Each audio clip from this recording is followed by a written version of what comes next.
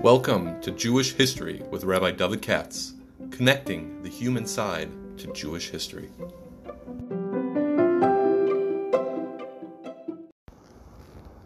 For sponsorship opportunities or to support this podcast, please visit our donate page at www.support.rabbidavidkatz.com.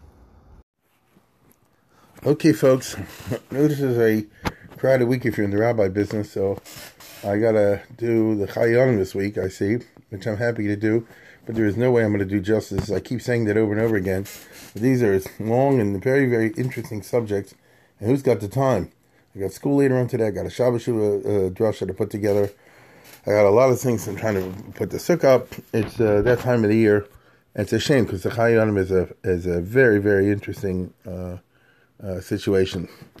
But I'll share whatever I can within the context of a few minutes. It's one of my favorite books.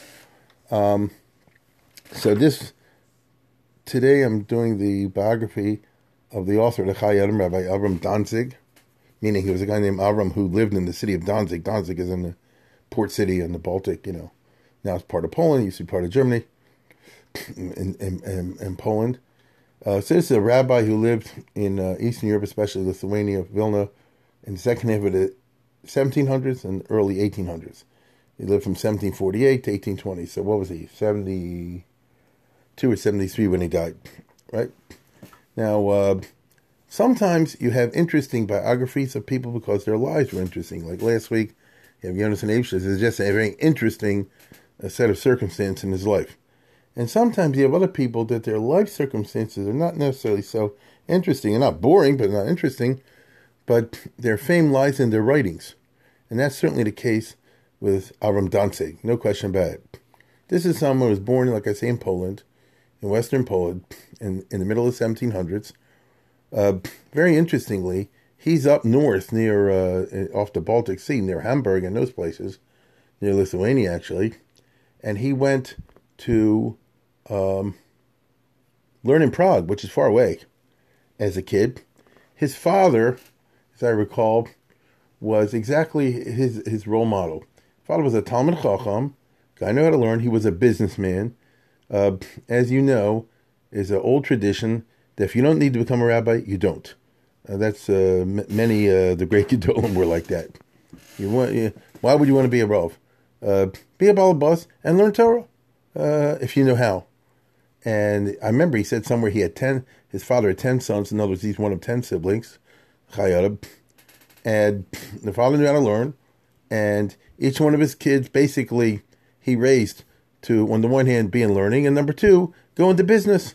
So it's a perfect world. Nobody has to support you. You can tell the Balabatim where to go. Nobody can boss you around. And you want to give a shear? Give a shear. You want to, paskin a shayla? Go do it if you're able to. And, these are the type of people with a certain elite from yesterday. So you put in a lot of time every day in learning, but you also put in a lot of time every day in business. You can't be a successful business person unless you devote yourself head and heels into the business. So this son of his, Avram Danzig, went to learn as a young boy, about 12, 13, that's what he did in those days in Prague. In those days you just walked, or you took a horse and wagon, went hundreds and hundreds of miles away to go to a Makom Torah. This is Prague during the period of the Noda B'Yehuda, when things were black and white, meaning hot and cold. Half the city was already becoming not frum for a whole bunch of reasons. The other half of the city was pretty doggone frum. And you still had 9 or 10 yeshivas flourishing in Prague during this era. And this boy, Avram Danzig, he was like 12 years old or something like that, went to learn in the yeshiva of somebody who was famous in his day, but is completely forgotten today, Rabbi Yosef Lieberman, who we would say today was like a mechina. You understand? He specialized in teaching young boys, 12, 13, 14, 15, 16, that sort of thing. And that's what he did. So he went through what we would say today, the Prague mechina system. And then, after he finished that, he went to the Yeshiva Gedola, which was in Noda B'Yehuda, where he learned for a couple of years, not that long. He learned for a couple of years by the Noda B'Yehuda, not that long. And he got smicha or something like that. I think he got smichas chaver. In Eastern Europe, in Central Europe, they had a whole system. First you're a chaver, and then you're a Rav, and then finally Moreno Harav, or something like that. It was like a system. Basically a BA, an MA, and a PhD. I know it sounds funny, but that's really what it was like once upon a time. And so, remember, he's not planning to be a rabbi. He's just learning.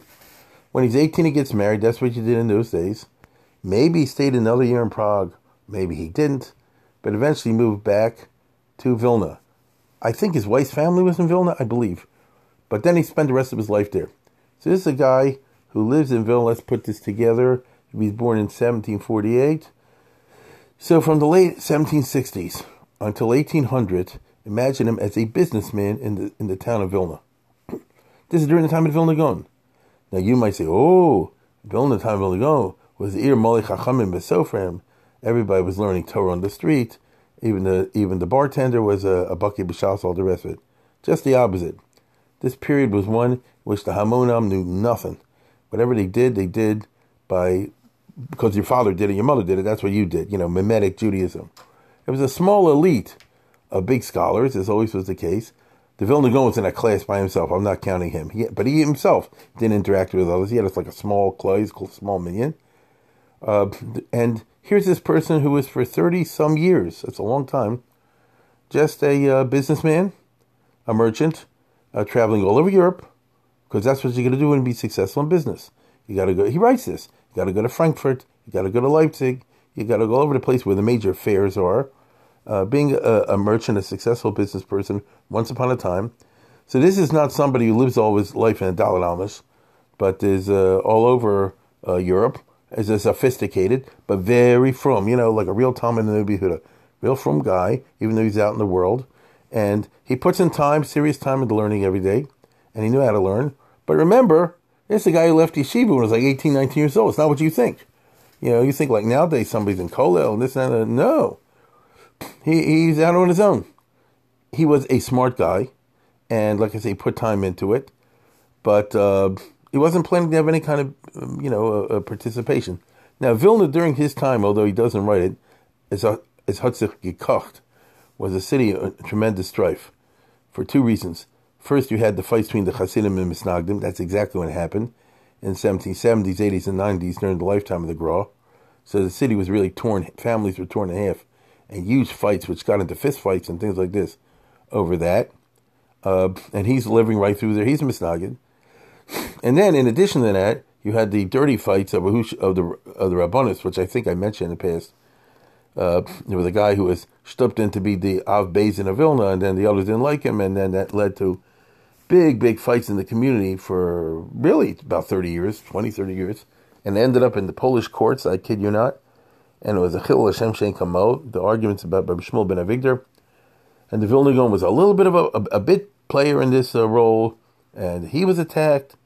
It was a messy and dirty time to live in Vilna, even though in some respects it's a glorious time. So here is a businessman, and being a listen closely what I'm going to say, being a business person, he brought the mentality of the businessman to learning. That's a good thing I'm saying, not a bad thing. What do I mean by the mentality of the business person to learning? He's not safligan. He's not learning a little here, learning that. A business person has to have a business plan. You have to keep track of your inventory. You have to manage your accounts. You have to be extremely masudar. Because if you're not masudar, if you're not well organized, you lose money. Simple as that. If you don't keep track of your merchandise and of your contracts and of your business correspondence and all the other things like this, if you can't make it, you understand? You just cannot make it. So a person that has a natural tendency to be all over the place, to stay in kollel somewhere where it doesn't matter what you do, because either way you'll still be the same thing. If you want to be in the real world, as they say, in business, you have the discipline of the marketplace. So he brings that to his way of learning, and therefore his learning is very much oriented in the direction of halach l'maisa, which is a certain style of learning. And even though you can see from his writings that he knew how to learn lumdus and pilpul and all that kind of stuff, no question about it, because he has some of those writings, but his main focus was to be very practical. A business person has to be very practical. And practical in Yiddishkeit means, the halach l'maisa. Now, what happened was that after he was 30-some years in business, so imagine a guy shows up at the age of 20 and becomes a merchant. I don't know where he got the capital. maybe from his father, maybe from his in-laws. And then, he was spent 3 decades in the world of business. Just think about who he interacts with and all that. But in addition to that, he was always had a netiya for halacha l'maisa, and I think he was sort of unofficially from time to time in the talking to the dayanim on the Beis Din. You know what I mean? He was a player in the world of lumdus, of halacha l'maisa. So when a shayla showed up, what can I say? He's not sitting in the back shooting the bull with somebody. He's up front shooting the bull with the people sitting in the mizrah. And what does it mean, shooting the bull mizrah? He's talking to the dayan. What kind of interesting shayla do you have on Pesach time? What new issue happened in Yeridea? What new divorce problem happened up? He just likes to talk about this. You understand? And he's hocking and learning in that way. So that's a pretty good level to be shooting the bull with. Anyway, as happens in the biographies of all these famous rabbinical figures from the past, he went broke. The business in Europe at that time, like today, is up and down, and it was right in the middle of the Napoleonic Wars, of the French Revolutionary Wars. The situation in Eastern Europe was very volatile, and I don't know exactly what happened, but it's totally in that kind of situation. You can make a lot of money, you can lose a lot of money. And he went broke. So for 30 years, he was well-to-do, and he made it, and then he lost it. Now, if this is 1800, so he's 52. It's possible to, pull your bootstraps up and start all over again from scratch at 52, but it ain't easy, right? Agreed? 52 is not easy to start all over again. And so in this situation, his friends and others, the guys he used to hock with, so I guess, you should accept an official salaried position here in Vilna. The Vilna going to die 3 years before, in 1797. And you're obviously a halacha guy, and we can use you on the Beis Din. Won't pay a lot of money, but it pays enough to make a living. And that's what he did. So for the last 20 years of his life, from 1800 to 1820, when he was 52 to 72, that's when he served as what we'd say to a Rav or a dayan in Vilna. That's what he did for a living. So as a person who brought a wealth of real experience from life in the world of business, and he only entered the world of rabbinic literature in his 50s, and he wrote his famous books in his 50s and 60s. Because remember, he died at 70 or 72, whatever. So it's just an interesting situation. Nobody ever heard of him. And clearly, he looked around, and I'm telling you what he says in his Hakdama to the Chayei Adam. And he happened to be an excellent writer. That's one of the reasons that's why I like him, and many other people do also. He's an excellent writer. A lot of people are big Talmidei Chacham that can't write to save their life. And so you have to figure out what does he mean over here and what's going, and then, and a lot of them from Shulchan Aruch sometimes are unclear. It makes it difficult to penetrate what they do. He knew this, and he says in this very interesting intro to the Chayei Adam, which is very long, and everybody should read it. You have a lot of fun if you read it. Because first of all, he's a very good writer, and second of all, his Hebrew's easy. And he said, I'm looking around, and the Welt doesn't know anything. As I said before, with exceptions, most people out there, they don't know what to do on Shabbos and Yontif and davening and kashrus and everything. They just follow what they saw their parents do. You understand? They just saw what their parents do. And the yeshiva system, he says, stinks. And guys learn.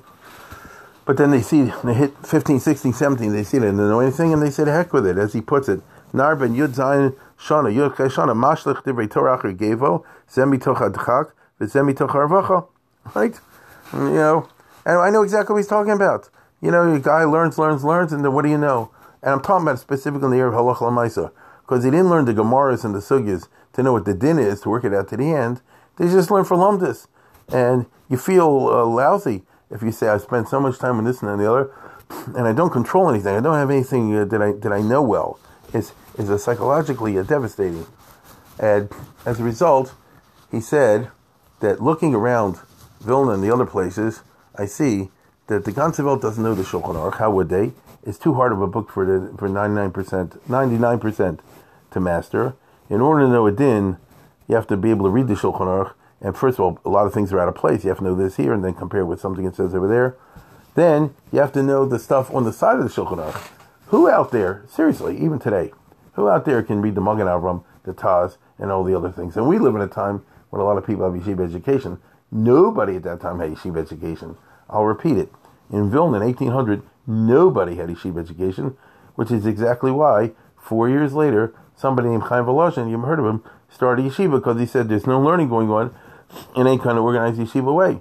Now, we all think the Vilna Gaon was such an era, Dor Day and all the rest of it. No, it was not. For a few tiny group at the top it was, but for the Hamon Ham it certainly was not.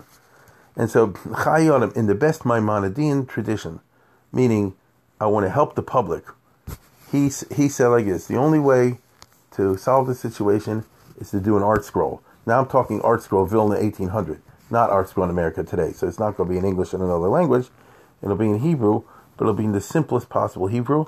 And he has a long introduction in which he says, I am writing a book for which boils down the whole Shulchan Aruch Chaim into simple words and an easy organized format, and it's much smaller than the whole Shulchan Aruch Chaim. And this is what he called the Chayonim. And he is a businessman, and so it's really funny. His introductions are like advertisements, go buy my book. Nothing wrong with what I'm saying, you just usually don't find it. And like a businessman, the introductions are very well organized. I just want to read you a tiny bit to show you how cool he is. He says, this is a book that everybody should buy, and this is a sefer, and there's a lot of toelas for it. And he gives you 7 paragraphs. HaToelas echad afilu nar ben yud gimel sham le'yochel lomod ohavin liyos baki berubo kol b'dinei shulchoch b'zman mu'at.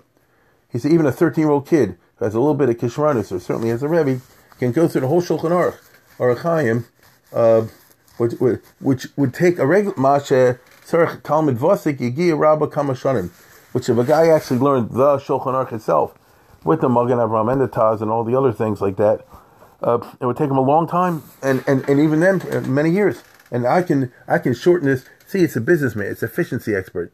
You get my book, you can knock off the whole thing in less than a year, much less than a year. Number 2, here's another good audience, not only 13-year-old kids. Osam balabatim she'ola parnosa kavod alein kashe yenuchamat yuchel lomad ki loshen kal lahavi mod mavur kol davar kol tzarch l'shein tzarch lahami bo yitzrich l'tamas milsa milsa. There's the class of what we call balabatim who have to work for a living. They ain't got no time to go to the Shulchan Aruch. Give me a break. Go tell a balabas who has to work from early in the morning till late in the evening. That's how it was in Europe.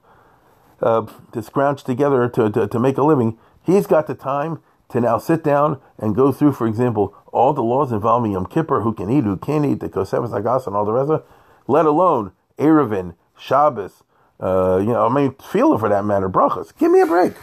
It was my book, you can. Number 3, Afa Baal Batim Alomdim, Shir Gefes B'chol Yom. Even those who know how to learn Gemara Shitosis, what they used to call in Europe a Chever Shas. But Kosev Hashach B'Yordei She'enim Yotzim Ki Tzich and Lumad Halachas Psukas. Meaning, the guy who goes to the Chever Shas never learns Halacha L'maisa. Not in those days. You learn Gemara. You have a Gemara class like we say today at Daf Yomi. Great. What's so great about Daf Yomi? A Grab Yomi is fine, but I'm just saying you're not going to learn any dinim from that way. And if the time you have for learning is devoted to the Daf Yomi, which is the case even today, isn't that? Am I not right? The time a person has, and by the way, it's great. Here's a balabas, or anybody, and he says, I'm putting in my hour in shul, my hour and a half, whatever, every day, do Daf Yomi. That's fantastic. Soon they're going to have the same mashas. But where do you learn your halachas from, right? Where do you get that from? And as a mangorim lasik b'shulchan aruch hasonim, and you get my book, you can do it 1, 2, 3. So he's taking you in a pattern. The 13-year-old kid, the balabas is working too hard, the Daf Yomi guy. Number 4, I feel alamdim shulchan aruch. You do a macham shein b'vor b'shulchan talmadin menatom d'rabban sefer chasam yigias rabbis line b'divrei achronim. Even the guys that learn shulchan aruch, a lot of times he said, let's be honest, you don't know what you're reading. You don't know some things the rise of Rabbanan. It's out of order. Maybe you didn't understand this particular Magen Avraham. Maybe you didn't get that shach. With my book, you can put it all together. Number 5, Halamdim b'divrei Magen Av. Yadu shadvar mamukim mod v'yesh tos over harbe.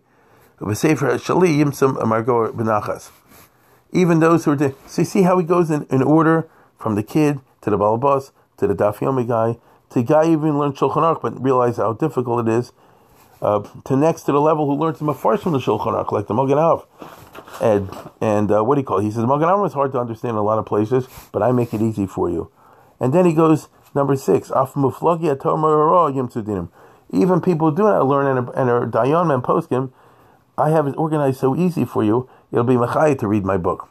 And then he has a few more. I'm just giving an example of this you usually don't find, where somebody basically puts out an ad for his book, and he did the same thing with the Chachmas Adam. So the Chai Adam is a fantastic book. I'll just tell you a story. There's a guy in town who asked me the other day what to learn or read or something like that. And I said, yeah, go look up the Chai Adam. And he wrote me a text back the other day, Avram. And he said, this is amazing. This is fantastic. Doesn't even in English. Wow, I should have known this long ago. And the Chayyam's so great and all the rest of it. I said, well, wake up and smell the coffee. Chayyam is a fantastic work. It is, even though it sounds funny what I'm saying, but I don't mean it to be funny, it is pretty much the beginning of what we call the art school process, which is you take the hard stuff and try and make it easy. Again, it's not in English, it's not with the footnotes and all the rest of it, like the art scroll, of course, but it's the beginning of the popularization of the Shulchan Aruch. Specifically, he's in 1800, so he set himself to make available to the reader the Shulchan Aruch, which is the Mechaber and Ramah, and the two guys on the side, the Magen Avraham and the Taz, and the El Yerabah. El Yerabah is a commentary on the Levush, and the Chai Adam is a big fan of the Levush. I don't want to get too technical, I'll lose you. But let's put it this way. The main halachics from there were at that time. And basically he wrote this, number one, to be a popular work that anybody can read. Number two, to be a cheater book. Nothing wrong with that. And number three, to be something that a person can get sipak nefesh, because he has in his introduction, if you read a page of this every day, then, by half a year, you've already done it. By the end of the year, you can chazir the whole Shulchan Aruch over twice, or something like that. And again, it's a businessman's approach. And there's nothing wrong with this. This way you can know the Shulchan Aruch and know the rules of Judaism, because most people don't know the rules of Judaism, and they get things wrong. And in the Chai Adam, and the Chachmas Adam, by the way, one of a historian of social history has a gold mine. I thought of writing an article on this myself. You can go almost every page or every few pages, and you'll see the Chai Adam say like this. This is what the halacha is. Not like the Welt does. Everybody does that and that, and they're all wrong. And it's full of social criticism of Judaism improperly practiced by the Hamonam, because they just follow what the parents did. And first of all, the parents got it wrong, or sometimes you think this is what your mother did, but it's actually not what you did. And also, it gets mixed up with superstitions, popular superstitions. So the Chayyam is really cool in that kind of way. It's very frum. He puts a lot of mussar in there and all that, but not in I would say not in a heavy way.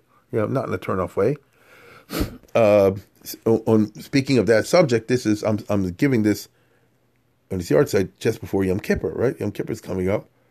If you want to see something fantastic, you read his intro to Yom Kippur, which is a long essay, and it's very good, and very clear, and it's kind of Kabbalistic. Somebody once pointed out that the Chai Adam, who's a Misnagid, has a lot of Kabbalah in the book, which is true, and the Alter Rebbe, the Shneur Zalman doesn't, and which is funny. It's more dry halacha. And there are theories why that is, but I'm not going to get into the theories right now. Let me just say that if you read this intro to Yom Kippur, first of all, it's very interesting, and every person, in my humble opinion, ought to be familiar with this. It's not simply basic stuff. The reason I say it's Kabbalistic is he says this thing, I think I mentioned here in the earlier podcast, because I've mentioned many times, I always like it. He says that watch out for your Kabbalists that you take on, because you have to know if they're coming from the Yetzer Tov or the Yetzer Hara. If you do something and only lasts a short time, it may possibly be the Yetzer Hara encouraging you to do this, because the nature of evil, according to the Kabbalah, is it has like a klipa, and surrounds the good things with a shell of evil. And every time you do a sin, you create one of these klipa things. But the evil, according to the Kabbalah, the klipa is a parasitical, has no life of its own, only sucks out the nutrients. So let's say, for argument's sake, you know a guy and he's bad. So in Kabbalistic terminology, you say he's surrounded by a klipa.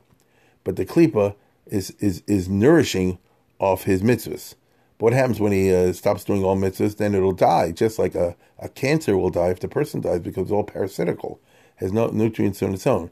And so the evil will then encourage the person, he says, quoting a famous Maggid or whatever, to go and do some mitzvahs, but it's not really for the person's benefit, it's to supply more nutrients to the klipa. Do you get it? So to use English language today, if you find somebody who never goes to shul in the morning, and then all of a sudden out of nowhere, for a month, he finds no trouble waking up and going to shul, but then he reverts back to square one and doesn't go to shul anymore. What happened? How do you explain that? Now, from modern secular perspective, you do psychologically or in terms of medicine or whatever. From a Kabbalistic perspective, you say the Yetzer Hara was telling him to go to shul because the Yetzer Hara needs some mitzvahs to feed upon. And then when he got enough nutrients, then he said, all right, back to business and stay in bed and don't go to shul. And he compares this to fattening a goose before you shecht it and that sort of thing. All I'm saying is it's very original. And he has a whole interpretation of the Yashalna Vagana, which is kind of cool. And, of course, as part of his essay to the Chayonim on the pre-Yom Kippur, the Seretz Meitzshiva, he put in there, he wrote the Tefillah Zakah that everybody says. He is the author of the Tefillah Zakah, which is like a must. Not everybody reads on every Yom Kippur, of course. So he's like a major, and if you ever read the Tefillah Zakah, which everybody does, it's really written very simple, very cool. He has the gift of the gab. He has the power of writing, which is not everywhere. I'll say more in general, he has the power, the Chayonim does, of synthesis, which you don't find in a lot of Sfarim. You do occasionally. What I mean is, certain writers, like the Rambam and others who copied him, not many, had the power of taking a whole bunch of different disparate things and putting them together in one klal. And that's unbelievable koach. And the Chayonim is one of those. The Aruch HaShulchan is another.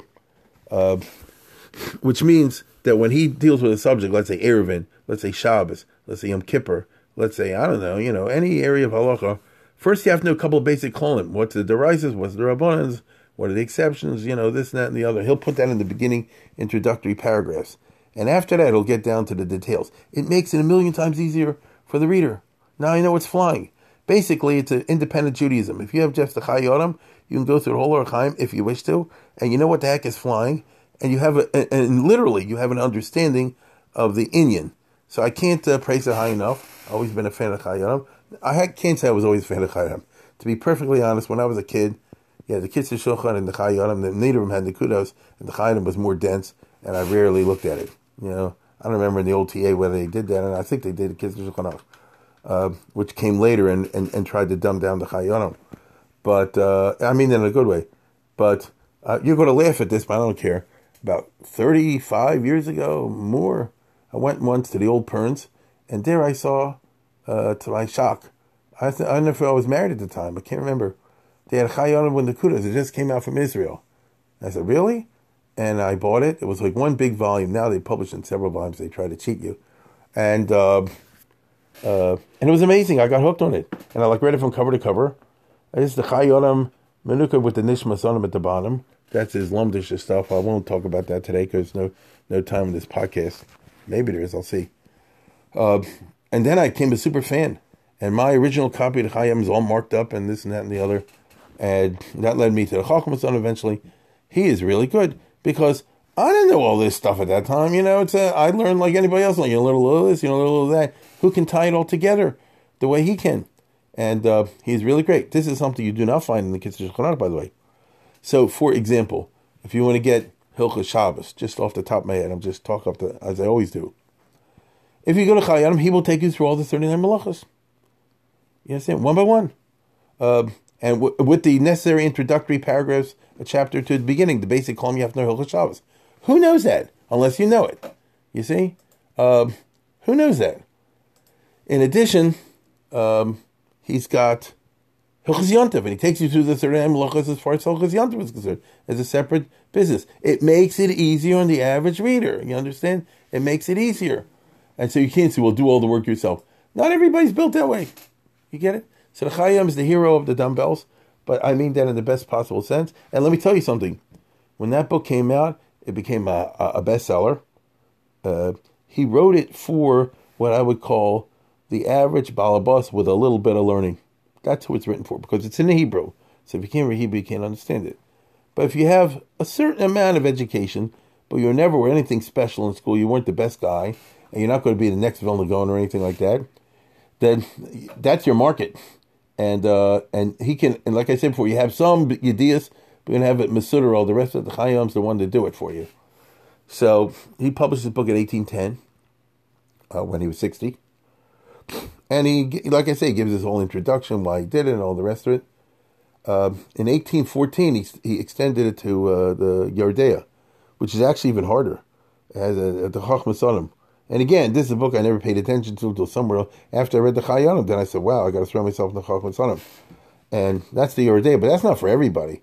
I'm not exactly 100% sure why he did it, although I'm delighted that he did do it. And I'm still waiting. Each time you're going to laugh. I'm always looking whenever new Sfarim come out, whenever I go to Israel. Did they come out with the Chachmas Adam Menukad? But that's the whole Yeridea.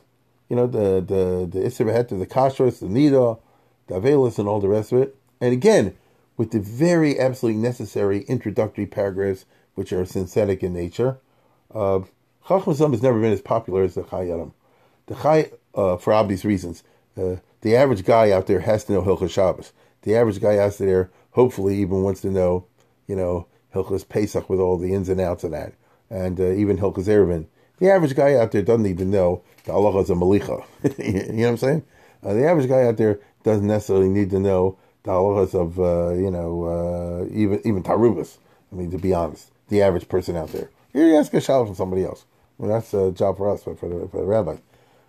Nevertheless, he tried to popularize it, which means that he's trying to help the guy who's learning for a Bechina Yordea, I imagine, to do so.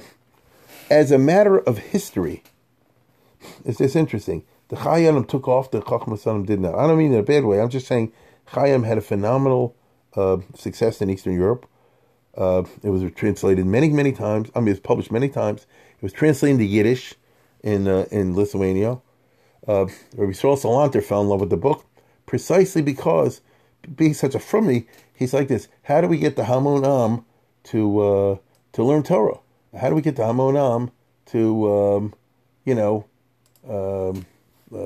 have access to the ideas, especially in the case of Yisrael Salanter and the Kelmer Magid, they had a campaign to give dignity to the lower middle class in the Jewish world in Lithuania and Belarus.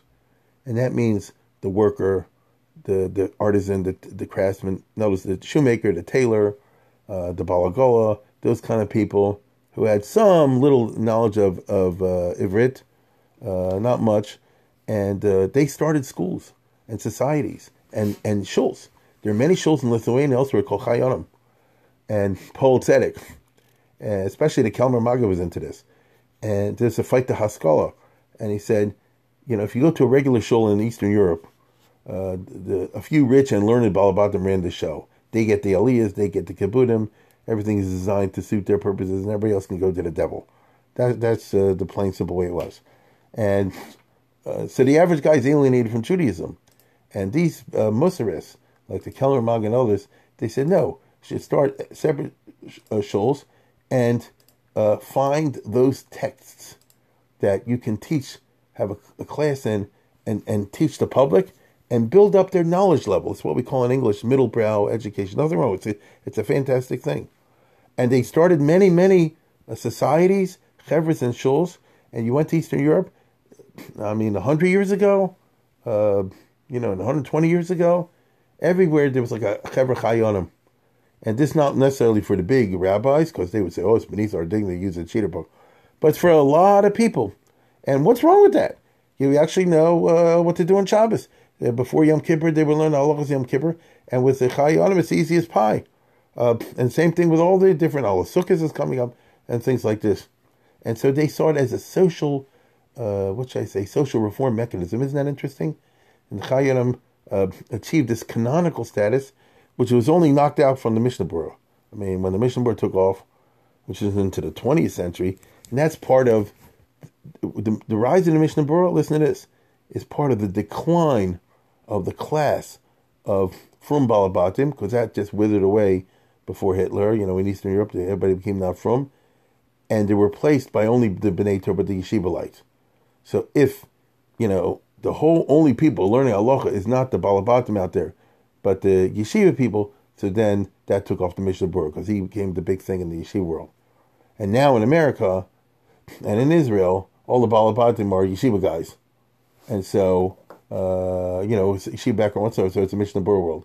But even today, you could do very well. I would recommend in fact I do, depending who I'm talking to, most people I recommend If you want a halacha, I said do the Chayonim, because they'll get a lot out of it. And the truth of the matter is, even the Chachmas Sodom, it's just not so many people are interested in that. There's a guy who translated some of the Chachmas Sodom into English, believe it or not. A Cohen, I saw it on Nida and Yeridea. Was it Taruvas, things like that, and it's very good. It's very good. Again, if somebody wanted to do it, that's a way of doing it, but that's of a different nature. So as you can see, I'm a big fan of the Chayonim. I would he also wrote this book, but was published posthumously, Zichur Torahs Moshe, which is all the ins and outs of Hilchos Shabbos, but again with a very, very interesting Hakdama at great length. He was into the long Hakdamas which he gives. I forget what it is. A story about a prince who was lost on an island or something like that.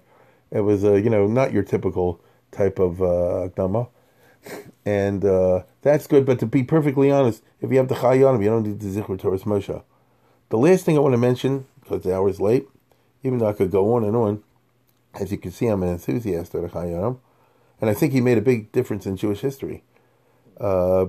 Is this really fantastic thing that probably you don't know about? I would recommend very highly to people. It's a Kitzur Charedim that the Chayonim composed. It's great for learning in shuls and places like that. There is a book called the Sefer Charedim, back from the 1500s, in Sfas, in the time of the Mechaber. You know the Sefer Charedim because he wrote Yedid Nefesh, Rachamanya, he wrote the Yedid Nefesh. But that's all people know. They don't know. There's a separate thing called the Sefer Charedim. And he had a weird approach in which he tries to organize all halachas by parts of the body. Many different principles of organization. The Chayonim has his own. He doesn't exactly follow the Shulchan Aruch. He has his own. The Sefer Charedim, back in the 1500s, he said, here are the mitzvahs you do with your eyes. Here are the mitzvahs you do with your mouth. Here are the mitzvahs you do with your feet. Here's the deraises with the feet. Here's the Rabbana with the feet, and all that. It says it's a certain shtick. But meanwhile, he goes through the Taryag mitzvahs and the other halachas as well. So the Sefer Charedim was a halacha book. I don't want to say it's comprehensive, but it's very interesting. But it's lengthy. The Chayonim, being who he was, he made a kitzur of the Charedim, which is a few pages, and here are all the mitzvahs with the eyes, the deraises with the eyes, the deraises with the ases with the eyes, the deraisa, the los ases, the deraisa, the drabonas with the eyes. Here's the ears, here's the nose, all the rest of it. I know it sounds funny what I'm saying, but take the trouble to look this up and find out where they have a kitzur Charedim. The Chafetz Chaim used to learn this between Mincha, Ma'ariv, and Shul. And I see totally why. You can go through, you get a lot of ideas out of that. You go through all these deraises and drabonans, and a lot of them you didn't even know. And what the Charedim did is pull from all over Shas. He's like that. And so, oh yeah, that's Takadin. Oh yeah, I didn't realize that. And you just learn a lot. So it's a very productive kind of limud. Everything the Chayonim touched, in my opinion, was productive. He wrote a book about the laws of Eretz Yisrael, which he published in 1812. I'm not exactly sure, but it could be maybe due to the fact that from Vilna came the first Zionists. The Talmidei Agra at that time moved to Eretz Yisrael. Rabbi Yisrael of Shklov and people like that wrote the Pasach Shulchan, and they were from his chevra, so maybe that stirred him to write the halachas of Eretz Yisrael. I'm not sure. And he writes about Prague in the old days. I remember he said Prague, they do Shushan Purim because they hold. Prague held that it goes back to Achashverosh, to Yoshua ben Nun's time, believe it or not, and all kind of all kind of strange and interesting things that pop up in the Chayonim. Anyway, the hour is very late. I've gone longer than usual, and I've only done a half or a third of what you could talk about the Chayonim. The writings are very, very interesting, but if as a result of what I just said, you read the Chayonim's intro to Yom Kippur this week, you will see exactly what I'm talking about, and you will agree that this is a home run. And with that, I wish you a good week.